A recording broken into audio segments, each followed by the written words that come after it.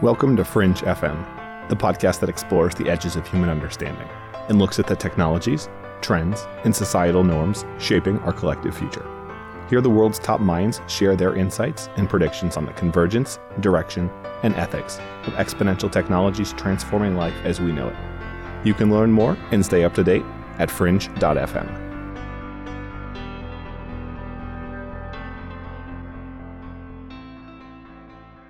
I want to thank everybody for hopping onto this, people that are here now and people that are going to watch this in the future. Welcome to the Biotech and Longevity Roundtable from Fringe FM. If you guys go to fringe.fm, you can find out more about us and what we do. We've had both of these two incredible gentlemen, Aubrey DeGray and Mike Selden, on the program, and we're going to dive deep into quite a few topics. Jenny should be on the program soon. She's a venture capitalist, but is having a little bit of trouble with the links. And now I want to give everybody a chance, because it's always hard to do an introduction, to introduce themselves. So Aubrey, why don't you go first and tell people a little bit more about who you are and what you do? Sure. And I want to say thanks for having me on the show. So my name is Dr. Aubrey DeGray. I'm the Chief Science Officer of Sense Research Foundation, which is a biomedical research charity based in Mountain View, California. We do research on a wide variety of different areas of rejuvenation biotechnology, which basically just means figuring out new medicines that will repair the various types of molecular and cellular damage that the body does to itself throughout life, and thereby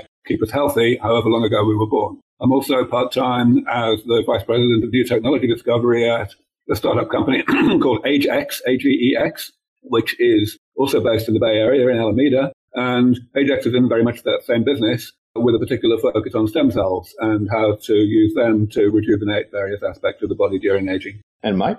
Yeah, my name is Mike Selden. I'm CEO and co-founder of a company called Finless Foods, and we also use stem cells, but for a bit of a different purpose. We take a chunk of meat from a real fish once from each species, and then we isolate just the cells of interest, which are stem-like cells that can grow up in large quantities, and then we grow them out in large quantities and sort of give them the signal to turn into the cell types that people like to eat. So what we're doing is producing non-vegetarian, non-vegan, real fish meat, but instead of growing it inside of a fish, we are growing it outside of a fish. My background is in biochemistry and molecular biology, and also in political and environmental activism, which is sort of how I ended up here. And I think that there's a lot that this can do to fit into any sort of talk on longevity or sustainability in general. So happy to be here. Thanks, Matt, for having me on. And thanks for coming on. And guys, my name's Matt Ward. I run fringe.fm. It's a long-form podcast where we get the world's smartest folks to talk about the biggest problems, where we're all headed, and how technology converges to both change and define what it means to be human and where we're headed as a species. If you go to fringe.fm, you can learn more and subscribe to the podcast. My background is a startup guy, a serial entrepreneur, angel investor. And now I'm working with, some of the most interesting folks in the industry. We've got them here. Now let's jump into it. Biotech. So the first thing I wanted to jump into right now is biotech's moving really, really quickly. What's the limiting factor slowing down or holding back things from going even more quickly? And what areas are you guys most excited about? Well, I guess I'll go first. I think that actually there's not very much holding it back right now. You know, the main things that hold any emerging industry back are aspects of skepticism, inability to join the dots, really, inability to make a case to an investor that there is a bona fide value proposition. And, of course, that's why early-stage research matters so much, why it's important to get things to a sufficient level of proof of concept where stuff can be done, and in particular where investors can see that stuff can be done, all the way from where things already are to something, some kind of profit or exit or whatever. And, the area I'm in, which is the biology of aging, has certainly not been in that position until fairly recently. I've been working in the biology of aging for more than 20 years now. And for nearly the whole of that time, it's been quite a struggle to get money in the door. And in fact, we haven't really even tried to get investment money in. It's all been about philanthropy. We set ourselves up as a non-profit, a 501c3, so as to get enough money to do just a small amount of work that would bring things forward to a point where they could be investable. And the great news, from my point of view, is that over the past literally no more than 2 or 3 years, that has indeed happened. A number of investors have come out of the woodwork who have decided that, yes, a number of our projects are at a point where they can be invested. And so we've been able to spin projects out into startup companies. We've done that 5 times so far, and we'll certainly be carrying on doing that. It remains very much the case that the non-profit is essential as the kind of engine room of all of this, because there are still some equally vital areas of rejuvenation technology that have not yet got to the investability point. And the great news is that most of our investors actually understand that, and they also donate to us, albeit at a smaller level, so as to get access to this information that we're developing and maybe be the lead investor, the founding investor in the next startup. Speaking of the importance of money, we've got a VC on the program now. We got Jenny Rook. She's the managing partner of Genoa VC. Thanks for coming today, Jenny. Can you tell us a little bit more about yourself? And is your video working? It's not, unfortunately. Okay, no worries. Tell us a little bit more about yourself, and then we'll jump back into the program. Sounds great. Let's see. I'm a scientist by training. My PhD is in genetics from Yale University, but I've spent my career on the business side of life sciences. Really became an investor to support entrepreneurs at the very earliest stages of company building who are working at that point that Dr. DeGray just described, which is when the science becomes ready to translate into products that can be made available to people in the marketplace. How do all three of you think about timing? Yeah, we all seem to be rather cautious and waiting for each other. The way that we do that, the way that we decide when to jump, is actually by having a lot of conversations with investors about all of our projects before we choose to jump. And so we kind of jump when they say that they're willing to put money in. And as soon as a project is at the point where a major investor is willing to be the lead, then that's the point where we create the company. Have you started to see any themes or criteria that are common across different projects that kind of signal readiness for that initial private funding? Honestly, no. All of our companies have emerged in very much their own way. So the first one was just one of our major donors who decided that one of our projects was ready for the private sector and just created a biotech company out of the blue himself and took our IP and gave us 10% of the company and so on. Then there was one which happens to be located very close to where Matt lives, up in Syracuse, which was started by someone who was an employee of ours and just felt entrepreneurial and was able to get independently of us really some investor interest and started it that way. We've got one coming out of Yale actually just in the next couple of months, which is a professor who we've been funding for several years. He's done some very important work that was published in nice high-profile places, got a paper in Science and so on, but now it's ready for commercialization. And again, that's one where we've brought in investors who are already in our network and investing in other things, and they're interested in getting into this one as well. So no, it's kind of a different story every time. Let's talk about the pros and cons of profit versus nonprofit research and focus on science. I want Mike to take this one. Why did you guys go the for-profit route? Yeah, this is a particularly interesting question for this industry and for our company in particular, because this originally started off as a project that was going to be my PhD. I'm the only guest on here who does not have a PhD, but this started as my PhD project. You're not a guest, this is yours. And so I had I had been working with this nonprofit called New Harvest, which takes donor money and puts it towards grants for people to do PhD research in this subject specific. So I was planning on taking one of their grants and using it. I was living in New York and working at Mount Sinai Icahn School of Medicine. And so I just found a few options in the area that I could use the grant in. I then began working more closely with the nonprofit, went to a bunch of conferences with them. And at these conferences, I met a bunch of investors. And they all were saying to me, well, how do I invest in this field? How do I get in on this? And I said, well, this is a nonprofit and I'm a student. I actually have no idea. And so they all gave me their cards and were like, well, if you can think of anything or find anything, let me know. So after that trip, it was like a long jaunt to Europe. I came back to my place in Brooklyn and just looked at all these cards. And I was like, there's just enough money to do this. There's enough interest from people that I think this would actually make more sense as a company. And also the grants were very competitive out of New Harvest. And so it felt to me, I can drop this grant and somebody will be doing equal or better work than I had done anyways, but this money won't go towards this unless I make it go towards this. And so for us, it was a very conscious switch, not necessarily because the private industry is better, but I felt that my skill set was much more focused on bringing in money that normally wouldn't have gone to this and put it towards this. I think this technology is important enough that it should really see as much attention as it possibly can. And yet, Aubrey, you come at it from the flip side? Well, like I said, I don't really come at it from any single side. I mean, my training, of course, is as a basic scientist in academia.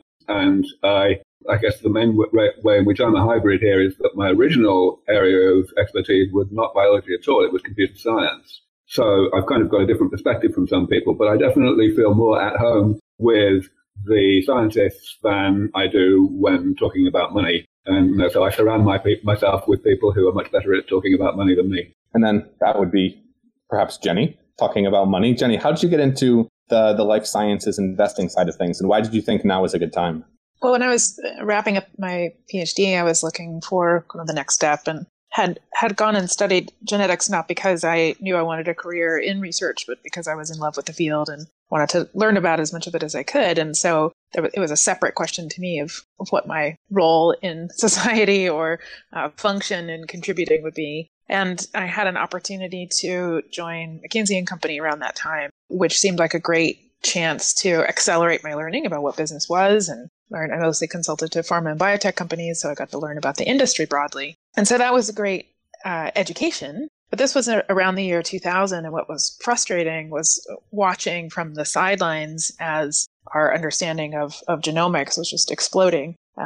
Big pharma companies not being known for lighting the world on fire with being at the edge of innovation. So I felt very sidelined from that, which seemed unfortunate, having just gotten this great education in it. So I left McKinsey and went and joined a small genomics startup in the Boston area, helped build that company for 5 years. And that was my path over to venture, because I was a venture-backed startup. And when I was looking kind of for the next startup to build, I thought, rather than doing this serially, I'll only get a handful in my lifetime. On the venture role, perhaps I'll be able to help many more companies in parallel. So that was my path. Let's talk about that. A couple of listeners brought up previously that they wanted to be involved in these fields. They wanted to be involved in biotech and the future that we all know is coming, but they're not sure the best way to do it. You can be a researcher, you can start a startup, you can be an investor. Obviously, you each are clearly biased towards the fields and the focuses that you're in. But what would you guys say is the best way for people to get involved? I would say keep in mind that it can be an incremental path. So each of my steps I came to by thinking, where am I now? And what's the next best thing that I can do, either to gain a skill or experience or get exposure to a different part of the ecosystem or world or market. So it doesn't have to be the final step. If you're a researcher in academia, you might not be able to get into a venture firm right away, even if you think that's where you want to end up. A next best step might be go take a research job in a venture-backed startup as a way to kind of move over into that space and start getting exposure to some of the concerns, issues, and challenges that have to do with the venture ecosystem, and then just keep moving from there. Yeah, I would agree with that. I think. I'm sorry, Mike. I think also a lot of the things that scientists, especially, do that I don't really understand when it comes to choosing their direction is they obviously focus on what they're good at, but they don't necessarily focus on what other people are not good at, or at least what other people are not doing. It always seems very curious to me that scientists, really good scientists, will so often choose the most competitive areas to work in, even though the result will be that what they do will be completely unimportant in the sense that somebody else will do it 10 minutes later if they get hit by a truck, which is kind of weird to me. But I think it also applies, if you're outside of science, that just one great example actually in this area, which is close to Jenny's area, is that the very first longevity-focused venture fund was started about 4 years ago now by a complete phenomenon, a real prodigy named Laura Deming. It's just called the Longevity Fund, with a tiny amount of money initially, just $4 million.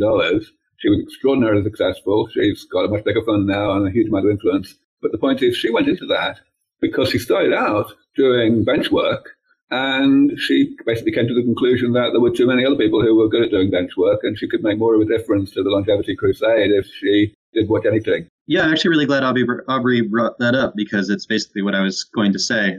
I think it's really important to go through a stage where you're sort of learning the skills that are important to like the field that you're interested in. But after that, trying to find something that nobody else is doing is really important, because, if you're just taking a job in whatever the field is, it's sort of, you feel good. You're like, I'm doing this work, but either building a job that didn't exist and using that to forward your field, or doing something new and innovative with a position that was already going to exist and bring in other things that weren't going to happen. You're really looking to push a field forward or make a big difference. That's really what you should be aiming for, I think. So Jenny, I have a question for you, because you're the only one that doesn't have a horse in the race, so to speak. Which areas of biotech, which areas of longevity, human performance, life sciences, et cetera, are you most excited about seeing the most action in? And then which areas aren't getting enough attention but should be? And then Aubrey and Mike can react to that. I think I'll use the same philosophy I was just describing for personal and professional progress, which is a bit of incrementalism. And recognizing, of course, that my perspective is constrained by, I'm looking for advances that are on the cusp of being ready to commercialize, right? And so back to your point about timing is so much of the question here. So my answers will not be about what's most important or what's most exciting fundamentally, but really thinking about where I see what, to use your metaphor, what horses are already in the race, and then perhaps where we're going to have to wait for a while for the science to catch up. I think that also building on the point that Dr. DeGray made, that this has been a challenging space to get funding for. And so in some ways, watching for progress in other areas that are highly applicable or are basically longevity research by another name. And so if you think broadly about what's happening in regenerative medicine and cell therapy and stem cell therapy, I would say what's exciting is starting to see engineered cell therapies, primarily right now for cancer in the oncology space. But still, the set of learnings, toolkit, regulatory processes, talent, et cetera, that's being developed there, I think is broadly applicable to many of the research directions that Dr. DeGray was describing that are of interest in the space and longevity space broadly. So I think that's quite exciting. As a venture investor, I don't necessarily look at what's neglected. So I haven't thought like where are the dark spots, but I would imagine it's probably those aspects that are very specific to aging and probably in particular to some of the later stages of aging. Well, actually, if I could jump in, that's not necessarily true, it turns out. Okay. The things that are neglected are often just the things that are at the earliest stage, and people have not really understood why they are so important, and that of course means that they have enormous promise from an investment perspective because they won't have much competition for a while. And often the reason why there is lack of understanding is largely the fault of the scientists themselves, who are not good communicators in whatever way. So there's a great deal. I spent a lot of my time connecting people with investors or investment people who are good at bridging that communication gap. But yeah, I mean, I would certainly find that some of these things are not particularly niche. They're just very innovative, and people have ignored them for that kind of reason. Certainly, when I started out, and I was not working in the investment side of things, but only in the nonprofit side, the same thing was true. That there were areas where kind of everyone knew, or at least a lot of people knew, that such and such an approach might be valuable, but enough cross-disciplinary expertise had been applied to see how to get over particular obstacles. And so, areas and directions had been abandoned prematurely, and I was able to kind of restart them. Go into that interdisciplinary aspect, specifically, Mike. I know what you're doing is very interdisciplinary right now. How do you deal with experts from different fields to try to reinvent the way that people consume meat? Yeah, so, there's no one expertise that's going to be able to build this project or anything like it. Just like you're saying, it's very interdisciplinary. We have molecular biologists, cellular biologists, protein engineers, people who work with fermentation, food scientists, tissue engineers. Having a PhD in one of these things could mean you know a little bit about one or the other, but usually I don't know a single person who could possibly build this field entirely on their own. And so collaboration and collaboratory environments are extremely important. What we've done at Finless Foods and what we're continuing to do is we have looked at a lot of the research that is around company structure and how incredibly effective cooperative businesses are at creating something in terms of a cooperative environment. As we try and structure ourselves as horizontally as we possibly can, we found that large and strict hierarchies inside of a business are not really helpful for bringing forth interdisciplinary collaboration in a good way. And we find that cooperative models where everybody gets a say or where people have distributed authority are often better. So, for example, we're hiring right now. And so what we do is a distributed authority model, which revolves around basically passing out project leads onto certain projects. So what we've done is we've made our head of business project lead on hiring. Now, this is a person who doesn't have the scientific expertise to really vet the people who are going through the hiring process. This is a person without a science degree. But that means that their job is to collaborate most effectively with everyone else on the team who is a scientist in order to get the information necessary. And it's not that this one person is making the decisions on who is hired and who is not hired, but what they're doing is deciding on the process that we go through so that everybody in their own separate fields of scientists gets a say on who gets brought through the door, how they're vetted, and then in the end, how they're selected. We found this model to be pretty effective for us. We're calling it a distributed authority model because it creates buy-in for everybody to make sure that everybody's opinions are heard. So, in this example, our head of business really wouldn't be able to do this on their own. And since we're all working in good faith, he knows that he has to ask everybody and get everybody's opinion in one way or another. Not necessarily generate consensus, because that usually slows things down. We used to do a more direct democracy model, but he has to at least take everyone's opinion into account because he literally doesn't know how to do it on his own. I think that's a really important thing to bring up is the fact that it's really hard to guess when you have so many people with so many expertise, how long something's going to take. And I know a lot of people here that are listening have ideas. That's one of the most common questions is, when will we start to see improvements in longevity? When will we start to see clean meat become price parity or price competitive? How do you guys think about forecasting in terms of over-promising, under-promising, and then some of the inherent question that comes into how you do that? Because it's hard enough if it's just lines of code. And when the lines of code are suddenly your body, then suddenly everything goes to shit. Absolutely. Yeah, I mean, as a former computer scientist, I'm very familiar with Hofstadter's law, and it's very much even more true in research in the wet sciences, and I can certainly attest to that. And that, of course, is a large part of why there is this enormous valley of death in biotech, where the research just has to go on until it's done, until you get to a point where one can make sensible predictions. In my world, there is a particular additional problem, which is that people really care about aging an awful lot, and they would quite like not to have it happen to them, which means that there is the risk of overpromising, as you say, and whether you under-deliver or not, that there is a kind of building up of expectations in society, which a lot of my colleagues in gerontology feel we shouldn't be doing. So a lot of my colleagues are really rather critical of me for going out and making predictions about time frames, because they feel, this is irresponsible. I take the opposite view. I very much feel that those of us who are expert in a given area, especially an area that really matters to the public, do have a responsibility to go out and make predictions, and it's irresponsible not to. Of course, the caveat is that the predictions have to be qualified very, very strongly. So when I give a prediction about how long I think such and such a threshold level of progress is going to occur, I always take a great deal of care to say this is my prediction of how soon we have a 50-50 chance of getting there. And I always say, there's at least a 10% chance that we won't get there for 10 times that time. So one has to do all that. But again, I think one does have to make predictions, certainly in areas that have a great deal of social relevance. Because if you don't get people excited, there's no money, there's no funding, there's no public interest. It's not just about the excitement. In the case of aging, it's really more about alleviating the oversimplistic fatalism that exists. If one doesn't make predictions about this, whatever those predictions may actually be, at least they will involve, there will be a number in them. Whereas the public, in default, in the absence of that, will be thinking that aging is just this completely inevitable and, natural thing that is like, fixing it would be like creating perpetual motion. And if people are thinking that, then of course their enthusiasm for actually putting money into it, whether it's their own money or government money or whatever, is going to be rather limited. So, one has to give people a sense of proportion on this in order to get them to the right level of interest. And one does not want to overpromise, of course. One does only want to say what one thinks is true, and with a better luck, one will be right. And some things will happen more slowly than that, but some things will happen more quickly. And so the overall balance will be that the enthusiasm is warranted, and the enthusiasm thereby grows over time. Is it just me, or is the general public completely clueless to how fast things are going in the biotech field in general? Not longevity, not clean meat, everything. In my field, I do a huge amount of media, so I try. So insofar as the public is clueless, I spend a lot of my time fixing that. But there's only so much that the public is likely to be able to take on in terms of understanding the rate of progress of any area, whether it's biotech or anything else.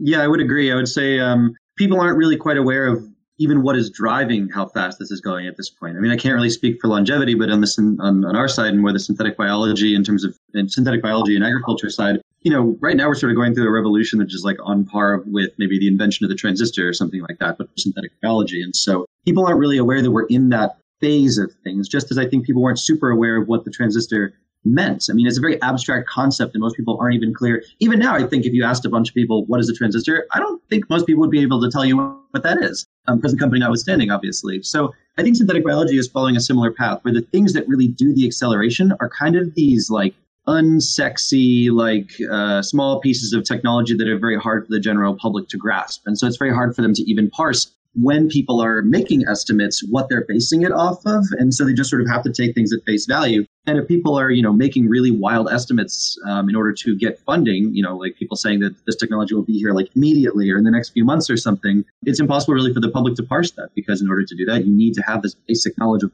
tools that we're using. And those things are complicated and honestly, to most people, kind of boring. Can we coin a Moore's law for biotech and synthetic biology? I'd let Aubrey in on that one. I don't know.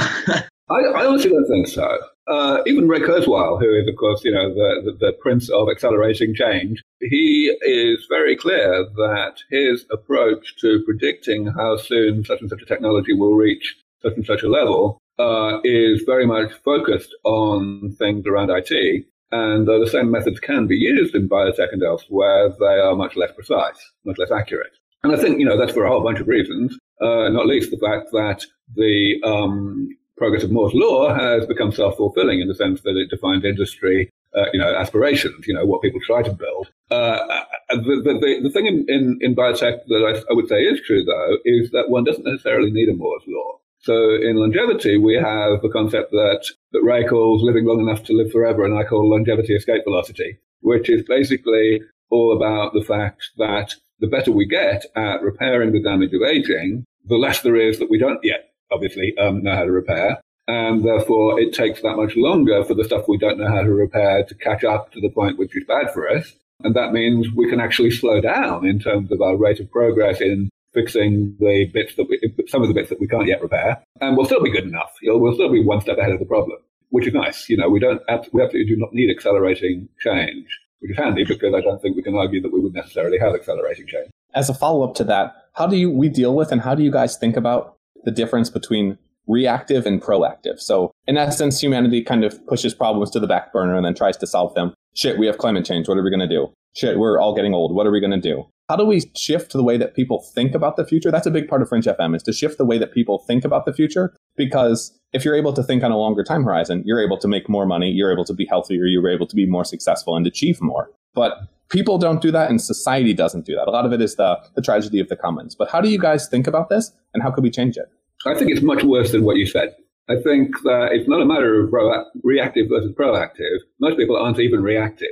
In fact, almost nobody is. So, for example, climate change, there's technology coming, including artificial meat, of course, which I'm very pleased to have Mike on the show. And also, of course, solar energy, wind energy, and so on. All of these things are absolutely going to solve the climate change problem in due course, combined with other things like carbon sequestration. But they're not being developed now and really exploding now because people have suddenly decided to care about climate change. They're only doing so because people are getting to the point where they can make money out of them because they're going to be cheaper than the traditional approaches. So, I think we have to get used to the fact that the public are not even reactive. I think the Equifax hack in Facebook shows us that as well. People don't care. What were you going to say, Mike? Sorry, before I cut you off. No. Yeah, and I think one thing that can be done, I don't know if this fully solves any sort of problem in terms of proactive and reactive, but I think one thing that could maybe lend us towards a more proactive approach would be to really envision what the future would look like on the track that we're on now and sort of think, well, this isn't excellent. We should really be doing much more modeling of like what will be going on in the future and what we really want the future to look like. And so at least for our industry, I think one of the most important things is when this first started off, we had no idea as an industry that investors would be interested in this because it's kind of a weird thing. Most food, when it gets funded, it'll be on the market in a matter of months. And then most pharma is very easy to sort of tick boxes and decide if you're going to invest in a company or not. And so we're like, the technology of a pharma company, but then the timeline the technology of a pharma company producing a product like a food company, but we're the timeline of a pharmacy company in terms of years, not months. And so people were nervous that there wasn't going to be any investment that would be willing to come into this field. I think over the past year or so, that's been proven totally wrong. I mean, there's now like over 15 companies. When we started, we were arguably the second or third company, and that was like last year. So there's clearly investment coming into this, but now we have to think like, well, what does this mean then? If all these companies succeed, it means that the food supply is going to be entirely in the hands of corporations. Like, is this what we want? And I think that one of the things we could do to think about that is to sort of create a framework by which we can begin to create open source food. And that really does mean doing research in the public sector or at universities and sort of open source as well, even if that research has already been done by a company. The effort to democratize research like this is, I think, extremely important because food should be democratized. There should be much more in terms of being able to let the public in on a conversation about food and letting people create food. This transition did happen with computers. At first it had to happen at a university or a company because computers were expensive, computers were slow, computers were massive. Now at this point, everybody has a laptop, and coding has in large part been democratized. Anybody can code. There are large open source frameworks that are already out there, large libraries that people can draw upon and use. I think it's important to start thinking about the idea of open source biotech as the prices drop in that, and how we can democratize biotech in a similar way. Jenny, how do you think about that from an investment perspective, especially with respect to patents and IP? Because the best way to have a business that makes money is to have the monopoly. It is something that is core to investing strategy in the biosciences. So Genoa Ventures focuses on biology beyond healthcare, and so that includes exciting applications of biotech in areas like food, industrial biochemicals, agriculture, and one of the privileges there of that model is borrowing from the intellectual property protection precedents that have been laid down in bio-based healthcare, biotech-based healthcare, where having protection around a particular chemical or engineered organism can help the company manage the enormous amount of risk that is involved in getting those products to market. Generally, what we're seeing, I think, in trends in IP protection is that they're more and more specific to the solution being offered by the company. And that leaves room, I think, for a good balance between protecting the company's marketed product and having more sharing, more dialogue, more competition around the technologies, the tools, the basic science itself. I think there's always been that balance. The basic science is in the public realm, and then the IP protection is around the company's proprietary product. And so finding those boundaries is a way to try to thread that needle and get both. How do we deal with the fact that to take a drug to market costs $1 billion? And arguably, if you eat right, you sleep right, you exercise, then that's 100 times better than taking some pill that's really just fixing a symptom versus preventing the problem. Because the only way that these type of companies make money is they have to have the patents. Yet, I mean, if you're just giving people the nutrients that they need that they're deficient in, they'll be significantly better. But anyone can take that. Well, I disagree with your framing, right? So in different situations, certainly the best of all worlds is to have great nutrition. No one knows what that is, so that would be a separate podcast, would be to have great environmental health, great community health, and have the therapies available for specific drugs where those, for specific diseases where those are not enough, right? So it's not one or the other. But you can only make money on one side. So that means all of the focus only goes to the one side. That's not true. There's an enormous food market, as Mike can tell you about. You can bring great foods to market and get paid for creating that value. Yeah, there's, I think Jenny's totally right here. Like, there's actually a lot of room for creation of IP here that doesn't involve other aspects that could be more open source. Like, the example that I give is, like, if I had $20 million and no constraints in terms of making profit whatsoever, I would just build up a bank of all the different cell lines that would be necessary to create any given meat people are interested in, and all the basically chemically defined media that could produce these inexpensively. That means that companies' IP could really be around the actual food products that they're creating. They can fine-tune these cell lines to be higher in different nutrients or to be grown in different ways. They can create hybrid food products. I mean, what would it look like to have a piece of salmon that uses beef cells as the muscle? I don't know. And basically there would be all these different possibilities that could be created from that. So there's definitely, a huge potential to have basic research done in the public sector or open source, either through university, which I guess still involves IP, or more in someone's biohacking space, and still have tons of room for companies to create also really interesting IP that can still be invested in and create products that investors and companies are interested in building together that can be sold for profit. I think it's basically, I guess what I'm saying here is that I think it could be of value to create more opportunities for some of the more basic research to happen in an open source or at a university way. Okay. How do you guys think about the ethics of both access and editing? You want to be more specific on that one? I don't really know. Yeah, so I know we've seen a lot of backlash against certain types of, essentially people are worried about, oh my God, you're going to edit a baby, you're going to clone a baby, you're going to do all of these things, or you're going to edit a chicken, oh my God, it goes in the dark. There's a lot of fears around the prospect of genetic editing. A lot of people don't even like to take medicine. And then the fact that as some of these technologies come to market, they're going to be more expensive and only available to the rich. How do you think about both the ethics of making changes and then the ethics of who has access to better this, that, the other? Well, I guess I can talk about it from the agriculture side. I think it's a lot less risky than people think it is. Doesn't mean it's entirely without risk, but we already have the ability to breed plants together. And really most of the changes that you could potentially make, if not all the changes you could potentially make in the plant genome that you'd be editing for whatever reason, wouldn't be wildly different from that. You're much more likely to create something that is going to just die and not really survive at all than you are to something that is even, remotely viable and can reproduce. I think it's something that really should be, thought about more thoroughly than I have thought about it. But I think that, at least in terms of creating meat cells open source, the way that we're doing it, there's not really a lot of danger because these cells aren't going to survive outside of culture no matter what you do to them. So it's not like there's really a contamination risk. I would say, we spend so much money building a lab that is free of contaminants and that just keeps even the outside air out of our lab. People see our lab and they see all these safety precautions. They think, oh, it must be really dangerous for me to go in there. And the reality is that it's totally safe for us to go in there. It's just really bad for the cells themselves, and they're not going to survive. And so at least in terms of this field, I think it's totally fine to sort of open it up editing, because the worst that can happen is you're just going to have cells die. Yeah. I'm in a rather unusual position with regard to the ethics and on both sides of your question, Matt. Both the question of whether it's ethical to develop these technologies and the question of access to them. Because in actuality, I'm quite sure that, number one, there are no ethical problems whatsoever around the development of these things. And number two, the sociological questions that will come along around access will also be extremely easy to solve. So my main problem is rather a different one than most biotech has, namely just explaining to people why there are no problems when they think there probably are. And I have to do this a lot. So the reason, of course, why there's no ethical problem around the development of anti-aging medicine is that it's medicine. And, you don't often hear very much debate about whether medicine is a good thing in general, whether keeping people healthy is better than not keeping them healthy.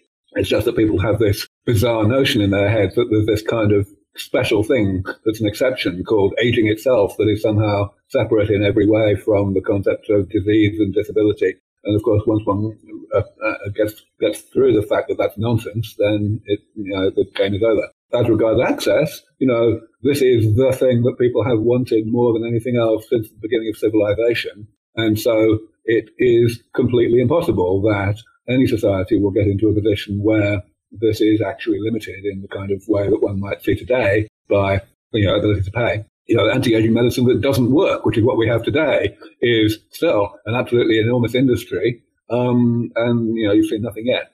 How do you guys think about the anti-science movement we've had lately? Obviously, we all know that it's problematic, but how would you deal with that from people where this is a legitimate concern for them as much as ignorance may be driving it?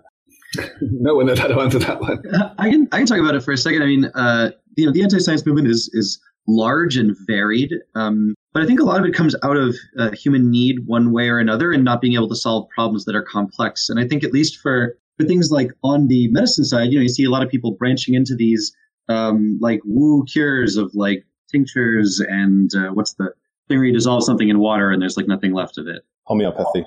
Thank you. Homeopathy, things like that. At least in America, I think that those things in large part really stem out of the fact that we don't have healthcare, or we don't really have a healthcare system that functions. And so a lot of people can't afford real medicine, things that work, can't afford to go to the doctor. And so they go online and try and find whatever solution they possibly can. And so there's a lot of, I'm not the first person to come up with this idea. There's a lot of people who've been speaking about it online and how the rise or the lack of healthcare in America has totally coincided with the rise of these sort of non-solutions, these homeopathic solutions, because people just don't know what else to do. And they need something to feel like they're trying to make something better and are just trying to exhaust any, possibilities and things. And sometimes the system just fails us. I mean, I have had that sort of thing happen to me. I mean, I haven't had insurance for a long time. I just recently got it, but had intractable chronic health problems. And at that point, I was like, you know what? I'm going to try acupuncture. I know it doesn't work for this, but there's literally no other option for me. And I can't afford the $1,000 to $2,000 hospital bill to go and see a doctor, even for like an hour. So it just drives people into saying, like, why not? Like, might as well try this thing that doesn't work. And then that lends credence to that sort of thing. I mean, acupuncture does show some, there's some studies that show it's effective in some ways, but not for what I was dealing with. And so I think that there's a root problem that can be addressed here, which is that we should, like all the other developed countries, get a real single payer or socialized healthcare system that can actually provide for us. And I think that would really help a lot in terms of cutting down on the anti-science stuff in large part. It's a really interesting perspective. And yet I feel that it resonates. You can kind of see some of the root causes of that. Outside of trying to fix the U.S. healthcare system, which would take another several-hour podcast, what topics are you guys most excited or worried about outside of your own fields? I'm very interested in sparkling wines, which blends some of my scientific interests and some of the same technologies, perhaps, that are being used in some of my industrial bio portfolio companies, with perhaps a not venture backable, but nonetheless very fun area where there's a lot of innovation available. And I think an opportunity for the U.S. to continue making its mark on this very traditional category within the food and beverage space. So that's something I'm in my spare time spending time on. Wine's pretty good for living longer, I hear, as well. So that can't help. Aubrey? Yeah, I take a recreational interest in most visionary technologies. Certainly, I pay as much attention as I have time to the progress in artificial intelligence research, because that's what I used to work on before I was a biologist. And of course, it's hard not to be really pretty excited about what's going on in that space right now with the breakthroughs in machine learning across so many different applications. One thing, okay, here's just one off-the-wall thing that I'll mention. In recent weeks, actually, not long ago at all, there's been a publication of some very nice breakthroughs in predicting the weather using modern artificial intelligence machine learning techniques. Essentially ways to unpick the chaotic nature of the weather in a manner that allows predictions to be made a great deal earlier, like a factor of 2 earlier than before, which is enormous in terms of not just forecasting regular weather, but forecasting the trajectories of hurricanes and so on. And to be honest, I think there's a significant potential that in the foreseeable future, we might even be able to use such techniques to tell us how to manipulate the weather in ways that are much more powerful than anything we have today, just by getting things down to the point where the butterfly effect is within our reach.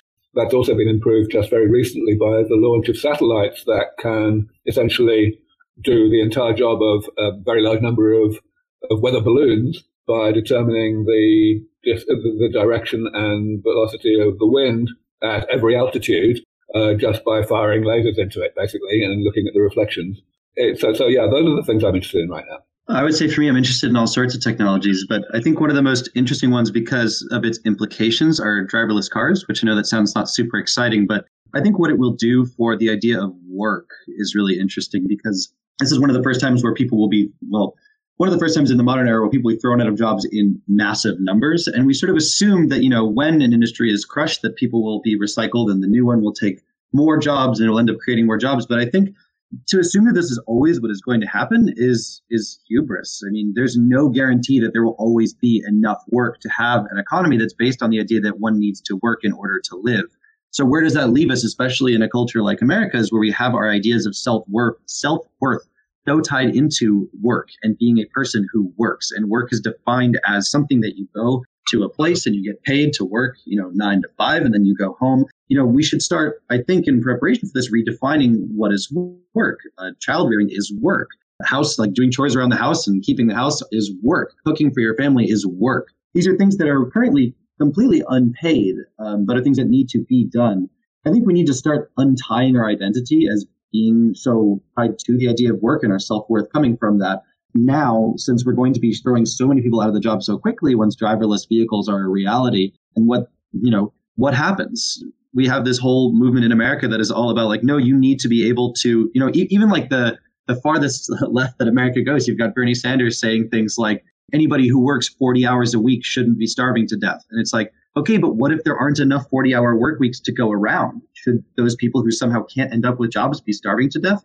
I think these are questions that we should be asking ourselves now before it becomes a large problem. Especially as we live longer and AI progresses. Yeah. How much of AI and just the fact that we've managed to start bringing down the costs of genetic sequencing has driven the growth in your fields, the growth in synthetic and biotech? It's been very big across, I would say, the whole of biology, the whole of biotech. Essentially the genomics, shall we say more generally, the omics revolution, which of course has been going on for some time now, has simply accelerated pretty much everything. It has become a great deal less laborious to do all manner of different types of experiments. I think that's the real main thing. Of course, there's more to it than that. There's enormous possibilities in terms of diagnosis and such like that are made possible by omics. But yeah, I think the fact that it has been an enabling technology that has speeded things up so much is extremely important. I want to get a bold 10 and 20-year prediction from each of you. Something that you haven't heard someone say, something you haven't said previously. I'll let Jenny go first because she's hasn't talked for a little bit. Well, you'll be disappointed in my answer, which is that in my chosen role, I don't make the bold predictions. I look for bold entrepreneurs who are making those bold predictions and are committed to a vision to a better world in the 10-year time frame, and then I support them. So if you see any, let me know. What's the most promising one? What's the one that you think you'll have the biggest impact on society? Again, I guess, I'm playing a different game in that I am not necessarily choosing a winner above all, but a more incremental kind of making good approach where each one has something to contribute. So a lot of the work that we do at Genoa is not necessarily in the final solutions, whether it be a drug or an engineered food, but in the tools that people use. So, for example, one of our companies that I'm super excited about is called Synthomics. They're here in the Bay Area, and they are making machines that make DNA. So really democratizing the ability to make DNA on site for companies, for researchers to just accelerate that flywheel of design, build, test in the genomic space. Mike? Yeah, Mike here. I think in 10 to 20 years, I'll make a prediction outside of my own field because you're saying, something that I haven't said before. I think one of the most interesting things that will come out in the next 10 to 20 years is that it will be the interface between biology and technology. I mean, like biology and more computer technology will be available to consumers. You're seeing a lot of projects now that are cropping up that are actually meshing the two in a pretty extreme way. You've got a lot of Japanese corporations which are working on biological batteries. So these are things that can store energy that use cellular technology in order to do so, rather than using, this normal lithium ion or whatever type of battery people are interested in right now. There's a company right down the street from us called Koniku, and they make computer chips that use, I believe it's neurons, so brain cells, and they make these neurons express olfactory sensors. So basically, these are brain cells that can smell things in the air on a computer chip. You'll see a lot more things like this, I think, in the next 10 to 20 years, because biology is already sort of an interesting computer-like structure in a lot of ways, and it can very much mesh with technology, and in a more thorough way than just like smart prosthesis. There are ways to basically use biology and cellular technology in order to advance what we're doing with computers and beyond. Yeah, I'll say something I have said before, but I evidently haven't said it enough because I keep having to say it again, which is that the event that we really need to be focusing on right now in the field of developing real anti-aging medicine is not the arrival of that medicine, but rather the arrival of the widespread public anticipation of that medicine. In other words, there's going to be a time when, progress in the laboratory, even just in mice, is sufficient that the publicly stated expert consensus on what's going to happen in the future will become a lot more positive. And I believe that that's likely to translate into an extremely sharp and sudden tipping point in terms of public opinion and anticipation and expectations, just because at the moment there is a great deal of pent-up sort of forced fatalism, where people are trying to convince themselves by all manner of irrational means that they shouldn't get their hopes up, and eventually that will disintegrate. So the thing is, that could happen awfully soon. Certainly I would say it's likely to happen within the next 10 years, simply because the amount of progress that will be needed in the laboratory in order to cause that change in the public statements of even, professors that have reputations to protect and grant applications to get through peer review and so on, people will actually start saying very different things. And I believe that is the point we should be most worried about, because it's the point when all of the chaos and pandemonium arising from people's different expectations and the consequences for their spending patterns on very big ticket items like life insurance and pensions and inheritance and so on, that's when those things are going to happen, not when the technologies actually arrive, which could be at least 20 years away. 20 years away. You guys heard it here. Hopefully not first, but if it is first, then refer this to somebody else so we can get a little bit more of an insight into what's happening, especially with converging technologies. It's always becomes exponential at some point. The question is just, when do you start to see that real rate of progress where people truly start to buy into it? I know we've been on here for about an hour and some of you guys need to run. So my last question for each of you is, if you could leave something with people today, it can be a quote, an action statement, etc., what would it be and why? And then talk a little bit more about where to find yourself online. I can go first on that one. So I think I want to leave people with the message that you are being told basically by people who have a vested economic interest in you using your dollars as your voice and using your dollars as your vote, and basically just buying things differently as the only option that can create change towards sustainability. And I would like to say that I totally disagree with that. And really, the changes that will happen are not ones that focus on individual action. They're ones that focus on collective action. And the only thing that will really solve this climate crisis that we're in right now is people working together and creating a large movement to advocate for change on a legislative and governmental level. Even just starting with municipalities, but moving up to that into entire nation states, you are not going to buy your way, and I am not going to buy my way out of climate change. And it's really important for us in developed nations to do this. Top 10% of the richest people on the earth, which counts pretty much everybody in the US, are the ones creating over 50% of the greenhouse gas emissions. And so it is important for us to set legislation specifically that will create a more sustainable future for everybody. And that happened by shopping at Whole Foods specifically. So you can, if you want more really cheery, fun things like that, you can find me on Twitter at Mike Selden FF. Please look up Finless Foods. We're creating bluefin tuna without mercury or plastic. I'm on Facebook with that. Also on Twitter, which is just at Finless Foods. Thanks, Matt, for having me so much. I really appreciate it. I would say the main call to action is simply to acquire a bit of maturity and a bit of sense of proportion about the way that the place that aging resides, the place it sits in the human condition and the human consciousness. At the moment, we are in a mode that used to make sense. Until like 10, 20 years ago, it was perfectly rational and logical to be irrational about aging, to find whatever way you might work, put it out of your mind and get on with your miserably short lives and make the best of it, because there's nothing you could do about it. We had no plan. That's not true anymore. We have a plan. The plan is being implemented, and it's not being implemented as rapidly as it could be, which means that lives are being unnecessarily lost in very large numbers in the future.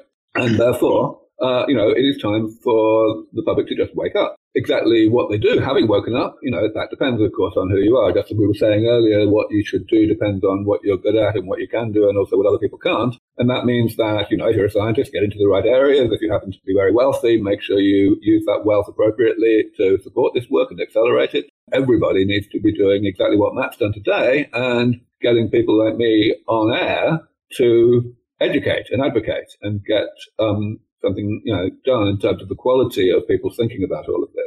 I would say that the real most important call to action is calling other people to action, the advocacy side of things. And yes, we have a website, of course, sense.org. It's got huge amounts of information written for everybody from the complete newcomer to experts on what we do and why. And it's also got a nice big friendly donate button. And Jenny. And I'll just leave with a somewhat idealistic note of encouragement, which is, I got into venture because I really believe in the power of small teams working hard who are committed to a vision. And yes, venture is limited to those visions that can be brought to the marketplace where money can be made, but that doesn't undermine or in any way diminish the potential impact of quite the opposite. It can be a very efficient way to drive solutions out into the world. And that's what I love to do. And I would want to leave the listeners with a message that, I have the privilege of meeting hundreds and hundreds of teams every year who are trying to harness the latest technologies in life sciences and beyond to solve problems that are going to make a difference in our lives. And so just to know that there are people out there, including the folks on this panel, who are using those mechanisms to try to make change, to make good in the world. And that can be, if that's feels like a path that might fit with your particular metabolism, proclivities, interests, that might be something to look at as the startup path, because it says, yes, there are changes we need to make in the system overall, but in the meantime, perhaps there are specific solutions that we can bring forward that overcome those challenges and make a difference. So that's why I do what I do at Genoa Ventures. You can find out more on our website, genoavc.com. Big thing, don't move fast. It's nonprofits and startups that are focused on innovation because they're the only ones that have few enough or small enough amounts of hurdles to be able to accomplish it. Martin in the audience asked, if you were a student today, you'd already done some chemistry, what would be the best way to get into these type of fields? I think we said before, it would be to focus on joining a startup or research foundation, something where you can get the hands-on experience and then think about where you want to be further along. Anything you guys want to add to that? Yeah, I would say don't neglect the large co's either. If you're an undergrad or grad chemist, there are exceptional jobs working as part of teams in existing biotech, large pharmaceutical organizations, industrial bio, ag bio companies. So it's not just the startups that are doing really interesting work in the space. Yeah, there's so much room for innovation. Guys, I want to thank everybody for tuning into this. If this is your first time, make sure you hit the subscribe button so you don't miss out on other great roundtables like this. If you go to fringe.fm, you can find more awesome interviews with folks like Aubrey and Mike. We'll have to get Jenny on at some point as well, where we talk about really the cutting edge of the cutting edge and how technology is converging, changing, and the ethics of that new path for humanity. I want to thank everybody for tuning in, and thank you three for coming on and taking the time. Thanks, everybody. Really appreciate it. Awesome. Thanks, guys. Thank you. Bye-bye. Thanks. Bye-bye. Cheers.